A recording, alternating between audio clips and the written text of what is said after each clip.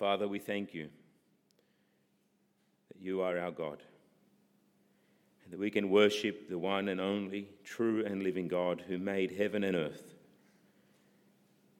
Thank you that you are a merciful God, a faithful God, and that you care for your people. You care for your creation. Lord, you care. All your works are wonderful, and we praise you for each one of them. Lord, we come before you this morning asking that you would meet with us in a special way, Father, that you would manifest your presence to us as we look at your word, that our hearts would be warmed, strengthened, encouraged. I pray, Heavenly Father, that you would challenge us, that you would send your Spirit to open our eyes to understand the word of the Lord, and that you would give us the grace to obey those things that we hear this morning. I pray, dear Father, that you would help me to be faithful in the proclamation of your truth, that you would fill me with your Holy Spirit, and that you would glorify the Lord Jesus Christ in our midst. We ask this in the name of our Saviour, Jesus Christ, our Lord. Amen.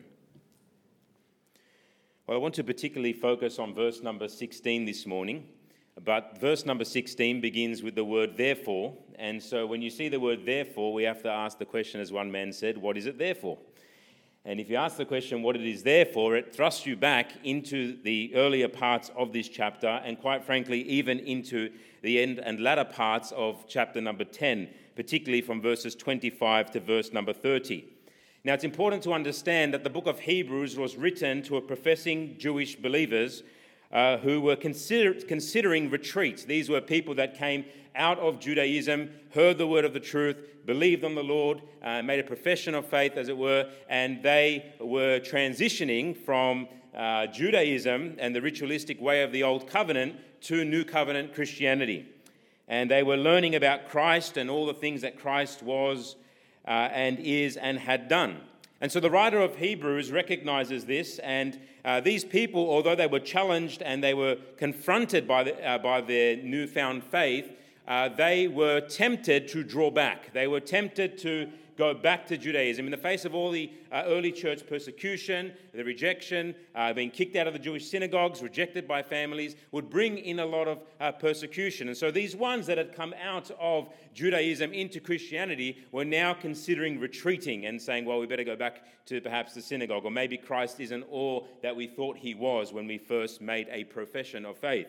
And so the writer of Hebrews deals with these fence sitters, or these ones that are considering retreat, by scattering throughout the book of Hebrews what is commonly called warning passages. You'll find them in chapter 2, chapter 3, chapter 5, the end of chapter 5 going into chapter number 6. You'll find them scattered throughout this epistle, particularly at the end of verse number 10, and then also in chapter 10, and also in chapter number 12. And so what the author is doing here is addressing these people. He's showing how Christ is better than the Old Covenant, that Christ has a better priesthood. He is a better Savior, a better sacrifice, and he's calling them to go on and follow Christ. And then he challenges them. Now, don't draw back. Don't give up in the face of opposition. Continue in the faith. And so this is the exhortation that we find particularly in chapter even number 10. If you want to turn back there and look with me, chapter number 10, verse number 35 to the end of the chapter. Now there's a warning passage in verses 26 to verse number 29, but I want you to read with me verse number 35. Follow along here. It says, "Do not throw away your confidence, it will be richly rewarded. You need to persevere so that when you have done the will of God, you will receive what he has promised. For in just very little while, he who is coming will come and will not delay. But my righteous one will live by faith, and if he shrinks back, I will not be pleased with him. But we are not of those who shrink back and are destroyed, but of those who believe and are saved." And so here in chapter number 10, it finishes off with an exhortation that we are not of those who make this profession of faith and draw back and shrink back in the face of opposition, but we are those who have true faith, those that believe to the saving of our souls, those that believe and are saved. And then he goes on in chapter number 11 to unfold some examples of men that believed and were saved, men that endured in the faith, men and women that gave glory to God by their obedience and by doing the will of God. And these are set forth for us as our examples, insomuch that in chapter number 12, verse 1, the writer also says, seeing that we have so great a cloud of witnesses, let us go on. Let us run the race. Let us look unto Jesus, who is the author and the perfecter of our faith. And he gives Jesus Christ the ultimate and obviously final example for the one who is to be our exceeding great reward. And so here in this passage, we look at these heroes of faith, as they're called, or these men and women of faith, but we are not to see them isolated from the warning and isolated also from the encouragement for us to go on in faith. And then we come to verse number 16 of chapter number 11, where we see that therefore God is not ashamed to be called their God, for he has prepared a city for them. And so here we see this wonderful truth that God is unashamed to be called their God. But to properly understand that, we must first understand why it is that God makes such a declaration that he is unashamed to be called their God. And so we're going to begin by looking in verse number 1 and just surveying these next 15 or 16 verses, and then we'll conclude with some thoughts on verse number 16. What is a faith that pleases God is a question I want to first ask. What is a faith that pleases God? I'm sure all of us here today would have some form of profession of faith, but what is a faith that actually pleases God? Well, it all unfolds here from verses 1 to verse number 16, and we'll have a look at that. Now, verse 1 says, now faith is being sure of what we hope for and certain of what we do not see. And the chapter here begins with a practical definition of what faith is. Now, this is not a full theological definition of what faith is. In fact, chapter number 11 doesn't give us the full theological definition of faith. But what it does is it helps us see faith in practice, what faith practically looks like in the heart and in the life of those who profess it. And faith is described here as being sure of what is hoped for and being certain of what we do not see. Faith contains within it a surety and a certainty of that which is both future, which is hope, anticipation, and also it contains a certainty of that which is invisible, that which your eyes does not see. And the Bible teaches us in verse number 2 that this is the very thing that the ancients were commended for.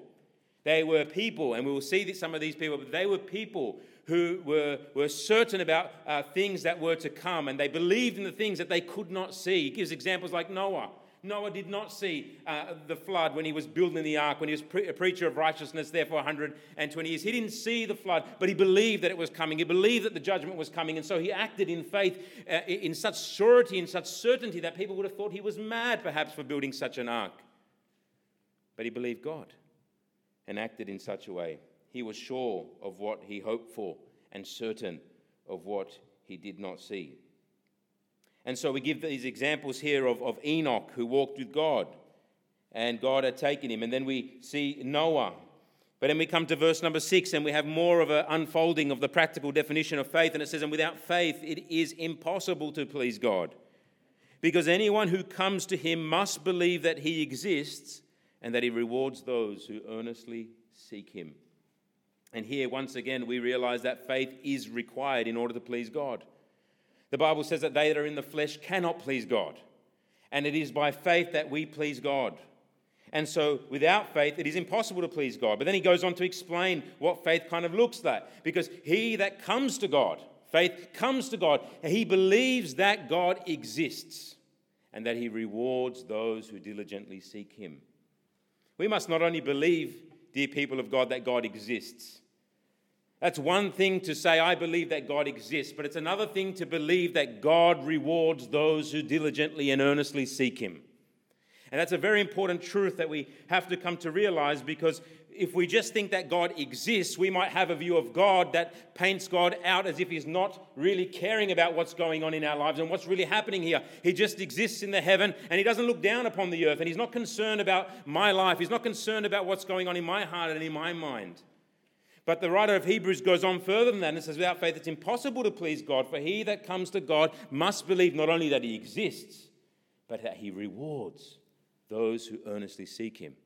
And that explains something about our God. It explains him as one who not only exists, but one who is watching and observing, and one who even is making a judgment, and one who is examining the hearts and lives of his people to see if there is such a faith there that he will one day reward. Remember what it said in verse number 35 of chapter 10, that they received the reward because of their faith. And so God blesses those who diligently seek him. And that we must remember. If we want our faith to be strong, we must not only think that God exists, but we must come to the belief that God is watching and God is caring and God is involved in the details of my life and it concerns him. And that he's wanting me to seek him and he calls me to seek him. And as I seek him, he will bless and reward the seeker. And then we are given more examples in verses 7 to verse number 12, which we won't look at, but examples of Noah and Abraham, Sarah, Abel. We had Enoch before, and they further describe what faith looks like in practice. But I want you to draw your attention to verse number 13 and consider this statement here. All these people were still living by faith when they died. They did not receive the things promised. They only saw them and welcomed them from a distance, and they admitted that they were aliens and strangers on earth. And once again, we're introduced now to the faith of the patriarchs, Abraham, Isaac, and Jacob. And there are some key elements in their faith that we must take note of in verse number 13. It says, all these died in faith, but it says this in verse number 13. They did not receive the things promised. And that was all the things promised. They may have, he had Isaac, which was part of the promise, but not the full blessing of the entire promise, which we'll look at in just a moment. But the fact is, with faith, there are things promised. We must remember that. Faith in the promises of God. God has spoken, therefore we believe. God warned Noah, Noah built. It was built up, his faith was built upon the word of God. And so faith has things that are promised. Look at that in verse number 13. And what's the next part here? Not only things promised, they not only heard the things that were promised, but they what? Saw the promise. Now that saw, we could put in inverted commas, because they didn't see in the sense that we think they saw. For faith is the things hoped for, right? The evidence of things not seen, or the surety and the certainty of things not seen. So they perhaps never actually saw all the things that were promised. In fact, it even says that they didn't even receive the things that were promised. So it was by faith that they had seen those things. They set their eyes toward that which God had promised. God gave a word to his servants, and they believed the word of the Lord, and they believed it so much so that it was as if they saw it with their very eyes. This is the implication of the text. Not only did they have things promised, they saw the promise, but verse 3, they welcomed the promise, which is the idea of they embraced the promises of God. What God said to them, not only did they hear, not only did they believe, but they also embraced it. And then it also says, and admitted that they were strangers and pilgrims. That means that they lived in light of those promises. And we're going to see that in just a moment. I want to take the example of verse number 8, which is the example of Abraham, and it's playing out here. Look at verse number 8. It says, by faith, see if we can pick up all these elements in this passage here. By faith, Abraham, when called to go to a place that he would later receive as his inheritance, obeyed and went, even though he did not know where he was going. By faith, he made his home in the promised land like a stranger in a foreign country. He lived in tents, as did Isaac and Jacob, who were heirs with him of the same promise. Look what it says here in verse number 10. For he was looking forward to the city with foundations, whose architect and builder is God. And so we see in the life of Abraham, God spoke, God called Abraham, and he made promises to Abraham. And Abraham heard the promise. Abraham believed the promise. In fact, Abraham saw the promise, even though he did not see the promise. He saw the promise by faith. And not only did he do that, he embraced the promise and he welcomed the promises of God, in so much that he admitted that he was a stranger and an alien or a foreigner in the world. He lived in light of the very things that God had told him. God said to him and promised him a land, an offspring, and blessing. And he said, get thee up out of thy family, out of thy kindred, go to a place that I will show thee. And he went not knowing where he was going.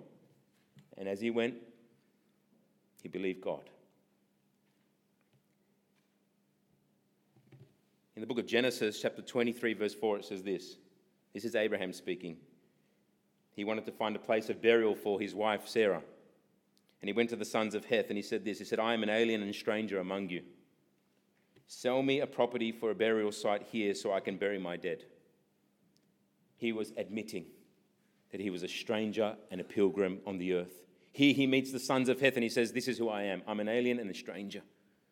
I need a burial place even for my own wife. Next part of Genesis 47 verse 9. Same thing, Jacob. And Jacob said to Pharaoh, the years of my pilgrimage are 130. My years have been few and difficult, and they do not equal the years of the pilgrimage of my fathers. The Bible's teaching us here that these men not only were promised things by God, but they so lived in light of those promises that they confessed, they admitted that they were aliens and strangers, or they were foreigners in the world in which they lived. And it says in verse number 14, it carries this idea through in verse 14 and 15. It says, people who say such things show. People who say that they are aliens and strangers on the earth, people who say such things show that they are looking for a country of their own. If they had been thinking of the country they had left, they would have had opportunity to return. But they did not return. Here's the thing that we are to learn from this passage. Abraham and Isaac and Jacob used language, aliens, strangers, pilgrims, that were identifying with the fact that they believed the promises of God. They believed the very things that God had promised them, and they lived in light of them. And in essence, what the writer is saying here, they were looking for a country far beyond what was Chaldea or Babylon. They were going beyond that. They were going over and beyond that. They were looking to even heaven, the ultimate fulfillment of that promised land. And he says if they were thinking or setting their minds upon going back to the country, they would have returned to it. They had opportunity. They could have gone back, but they didn't. Why? Because their minds weren't set on what they left. They were so consumed with the promises of God and by faith so welcomed and embraced them that they looked on forward and kept on looking forward. They had their sights on another land. And so they lived as Bedouin, desert people, wanderers. They lived living in tents. They had no fixed dwelling. Their eyes were as a land of promise and, in fact, ultimately heaven itself. Verse 16 says this. Look what it says. Instead, they were longing for a better country, a heavenly one. They were longing for a better country, a heavenly one. Oh, they could have gone back to Chaldea, but no, they were people of true faith that endured in their faith and continued in their faith, and they were people that went on looking unto heaven. Even the language of verse number 16, they were longing for a better country. The word longing is in the present tense. They kept on desiring. They kept on longing. In fact, the word is translated in 1 Timothy chapter 3, verse 1 about a man who desires the office of an overseer. It says that he stretches himself forward to. And this is the idea. These ones, these pilgrims, these people of faith, they stretched themselves forward to the promises of God.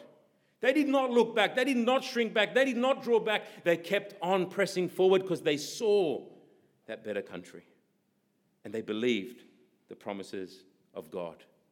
And it says that in verse number 16, they were longing for a better country. If they would have thinking about the country they could have gone back to, they could have, but they were longing for a better country. And that doesn't only prove to us that they were strangers and pilgrims, but what it also proves to us and shows us is that these men had a holy dissatisfaction with anything less than the promise of God. They understood that what God had promised was far better than what they could obtain in their own strength. They understood that there was nothing else out there that could equate to or that could be leveled on the same plane as that which what God has promised them. And that's why they kept on going forward. Their faith was commended. It was a faith that believed in God, sought after God, heard the word of God. It was a faith that saw the things unseen, that welcomed them, that embraced the promises. And they proved this faith by the life that they lived.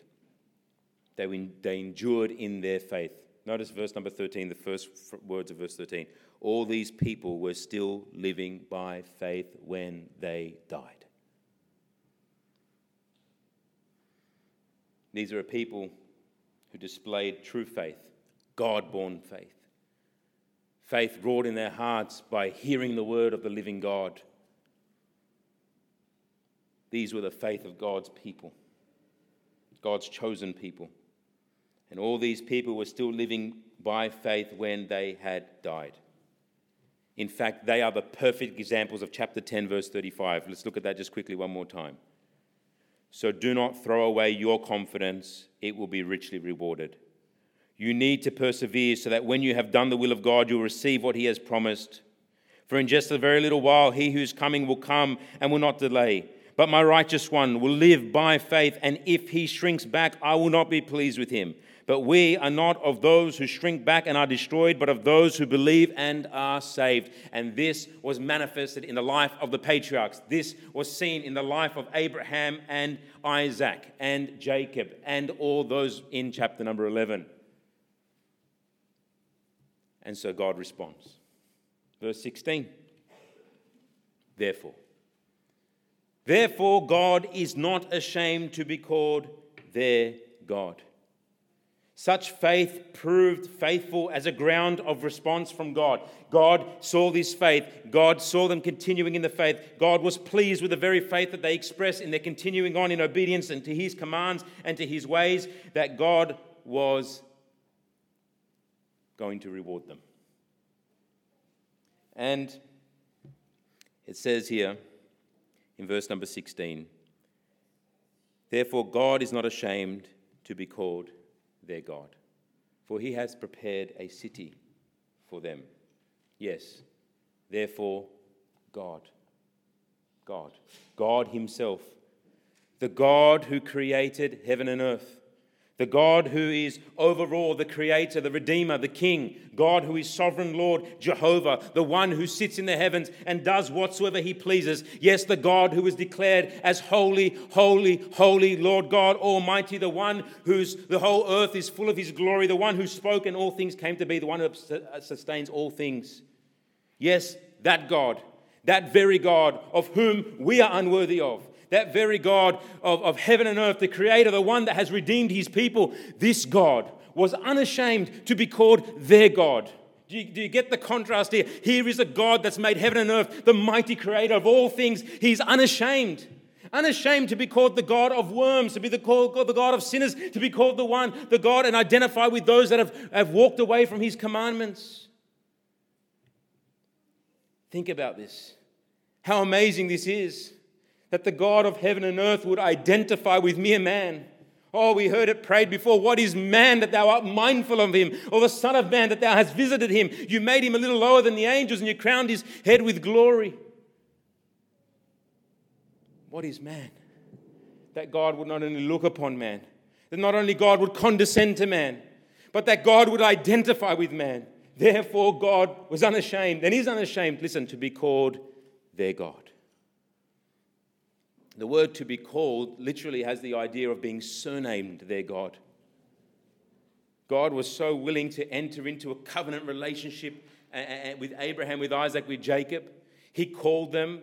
He opened their hearts. He helped them to see the truth. They believed on him. They followed him. They obeyed him. They kept on faithful to him. They did the will of God. They looked beyond to heaven and kept on faithful to God. And God was unashamed to be called their God. Because in them was the faith of God. The faith of God's people. God was pleased with their faith. And this is the passage that we read in Exodus chapter number 3, verse 6. Remember that? And verse number 15 of that chapter that we read in the Bible reading. It says, Moses said, what shall I call you? Yes, I am who I am. But also my name for all generations will be the God of Abraham, the God of Isaac, and the God of Jacob. God was unashamed to be called their God. God was unashamed to identify with the patriarchs, with those who had left all that they had to come after him. Those that had truly believed on his name. The people of his covenant, the people of his promise, the people who heard the word, heard the covenant, saw the blessings of the covenant, embraced the promise of the covenant, and those who lived in light of the covenant promises as they were pilgrims and strangers on the earth. Come with me to Isaiah 41. Keep your finger in Hebrews. Isaiah 41, verse 1 to 14. Isaiah 41, verse 1 to 14. Page 715 in the Church Bible. Psalm 41, page 715. Be silent before me, you islands. Let the nations renew their strength. Let them come forward and speak. Let us meet together at the place of judgment. Who has stirred up one from the east, calling him in righteousness to his service? He hands nations over to him and subdues kings before him. He turns them to dust with his sword, to wind-blown chaff with his bow. He pursues them and moves on unscathed, by a path his feet have not traveled before. Who has done this and carried it through, calling forth the generations from the beginning? I, the Lord, with the first of them, and with the last, I am he.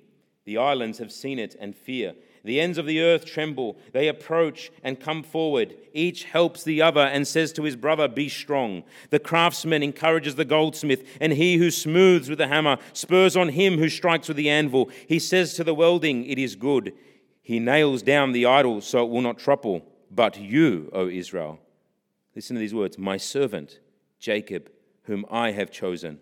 You descendants of Abraham, my friend, I took you from the ends of the earth. From the farthest corners I called you. I said, you are my servant. I have chosen you and have not rejected you. So do not fear, for I am with you. Do not be dismayed, for I am your God. I will strengthen you and help you and uphold you with my righteous right hand. All who rage against you will surely be ashamed and disgraced. Those who oppose you will be as nothing and perish. Though you search for your enemies, you will not find them. Though those who wage war against you will be as nothing at all. For I am the Lord your God, who takes hold of your right hand and says to you, do not fear, I will help you.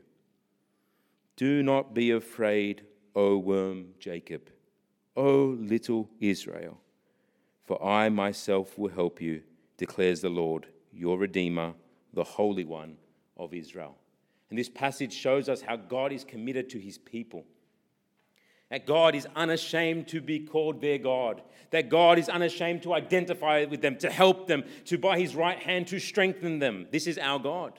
This is the God of Abraham. This is the God of Jacob. And this is our God, the one who has condescended in Christ Jesus, has born of a virgin in a manger, lived a perfect sinless life and died on the cross for sinners to redeem a people for himself. This is our God, the covenant-keeping God. And he rewards his people. And one of the ways he rewards his people is by being unashamed to be called their God. Is there any greater privilege that you could ask for this side of eternity, but to have the God of heaven and earth be unashamed of you, to be called your God? Is there not much here for our consideration? Are not these things written for us? Oh, for a faith that pleases God, a faith that hears the word, embraces, welcomes, and lives in light of it. Oh, dear Christian, do you view your life as a pilgrimage? Do you see yourself as an alien and stranger in the world?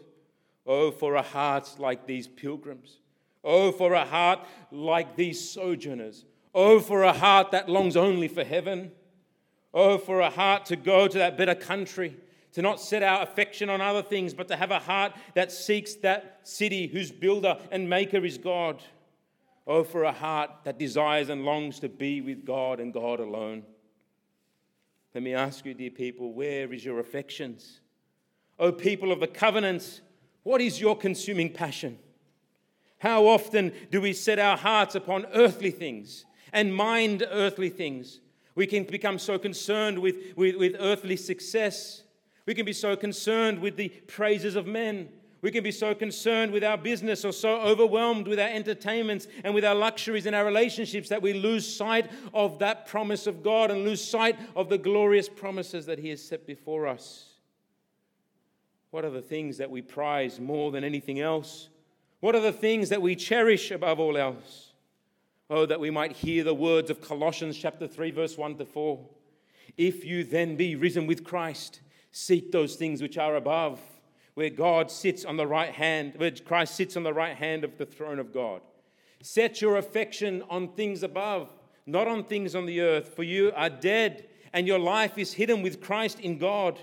For when Christ, who is your life, shall appear, then you shall appear with him in glory. If we set our eyes and our hearts upon earthly things, we will never be satisfied. The Proverbs 27 verse 20 says, hell and destruction are never full, so the eyes of man are never satisfied. Oh, to mind earthly things is actually more characteristic of them who know not God than those who do know him. The Bible says in Romans chapter 8 verse 5, they that are of the flesh, or those that follow after the sinful desires, they do mind the things of the flesh. They set their minds on the things of the flesh. Those that are of the Spirit do mind the things of the Spirit. Matthew chapter 6 verse 33 says that, seek ye first the kingdom of God. Don't be as the heathen do, who are so consumed about the things on this earth. But you are my children. Seek first the kingdom of God. I will take care of you. In fact, 1 Peter chapter 2 verse 11 says these words, dear friends, I urge you, as aliens and strangers in the world, to abstain from sinful desires which war against your soul. But there's also a warning here for those who profess Christ, and all you have is a profession. I challenge you and urge you this morning to examine yourselves, whether you be in the faith, to prove your own selves. Beware of that slothful faith which takes that which the Lord has given him and buries it in the ground. You remember the parable there. And he cares little for his master's good, cares little for his master's kingdom. Beware of a faith that fails to go on in obedience, a faith that does not, that shrinks back in the face of opposition. Beware of a faith in your heart that seeks to live the Christian life at bare minimum, that seeks to live a Christian life of just mere comfort and ease. Oh, there are many blessings that God has given to us in Christ Jesus. And in this world, there are many things that God has given us to enjoy. But my friends, set not your heart upon them, but on him alone. Be careful of that faith that constantly shrinks from opposition and takes the path of least resistance. Beware of a faith that seeks always to gain but never to give to Christ. For if your faith is so like that, you must beware that if the Lord Jesus returns at a time that you are not ready, just like it says in the parable, he may call you a wicked and lazy servant. Very strong words from the Lord and Savior. And his word also says that he will throw the worthless servant outside into the darkness, where there will be weeping and gnashing of teeth.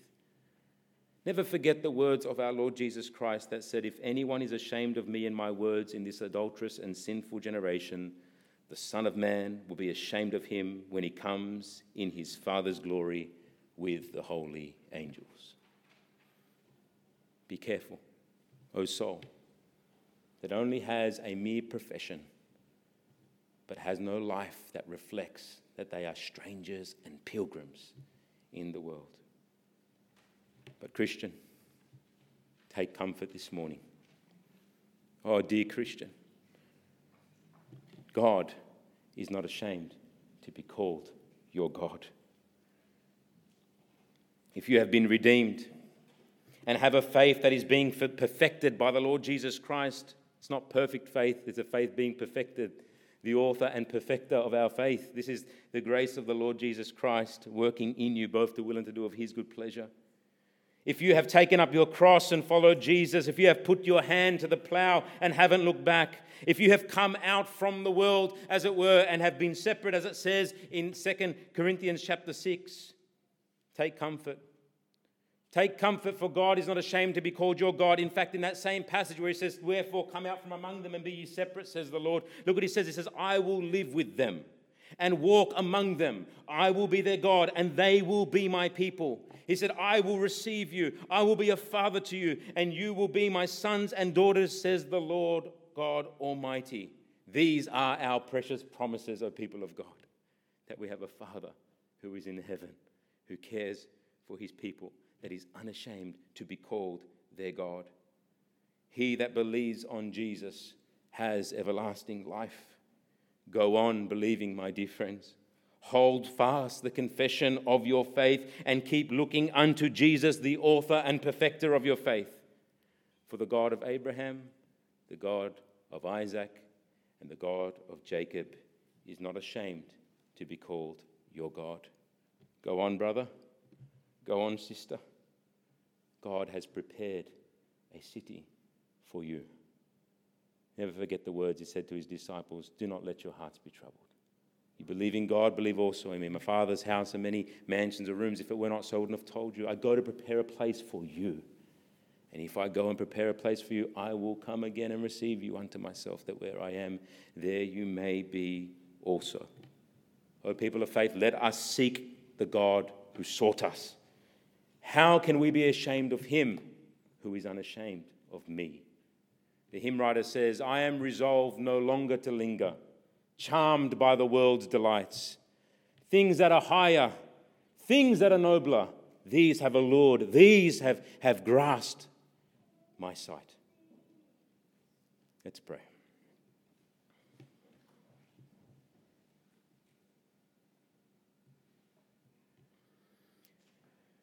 Oh, Father, we thank you that you are a God of truth and mercy and of grace. You have called us to yourself and redeemed us by your mighty hand. Help us to live a life that is worthy of the calling that we have been called to. That it might be said of us that you are unashamed to be called our God. Thank you for the examples of the Word of God. Thank you for these men who have gone before us, this cloud of witnesses. Help us to look unto Jesus Christ, the author and perfecter of our faith. Help us to go on in faith, obedient to you. Oh Lord, I pray that we would lay aside every sin and every weight that besets us in the race and help us to go on for you, Lord, we ask. Thank you, Lord, that you have promised that he that is called us is also faithful to do it. And I pray, Lord, if there's any here that do not know you as Lord and Savior, I pray that they would bow the knee before Jesus Christ this morning and confess him as Lord and Savior. We ask this in Jesus' name. Amen.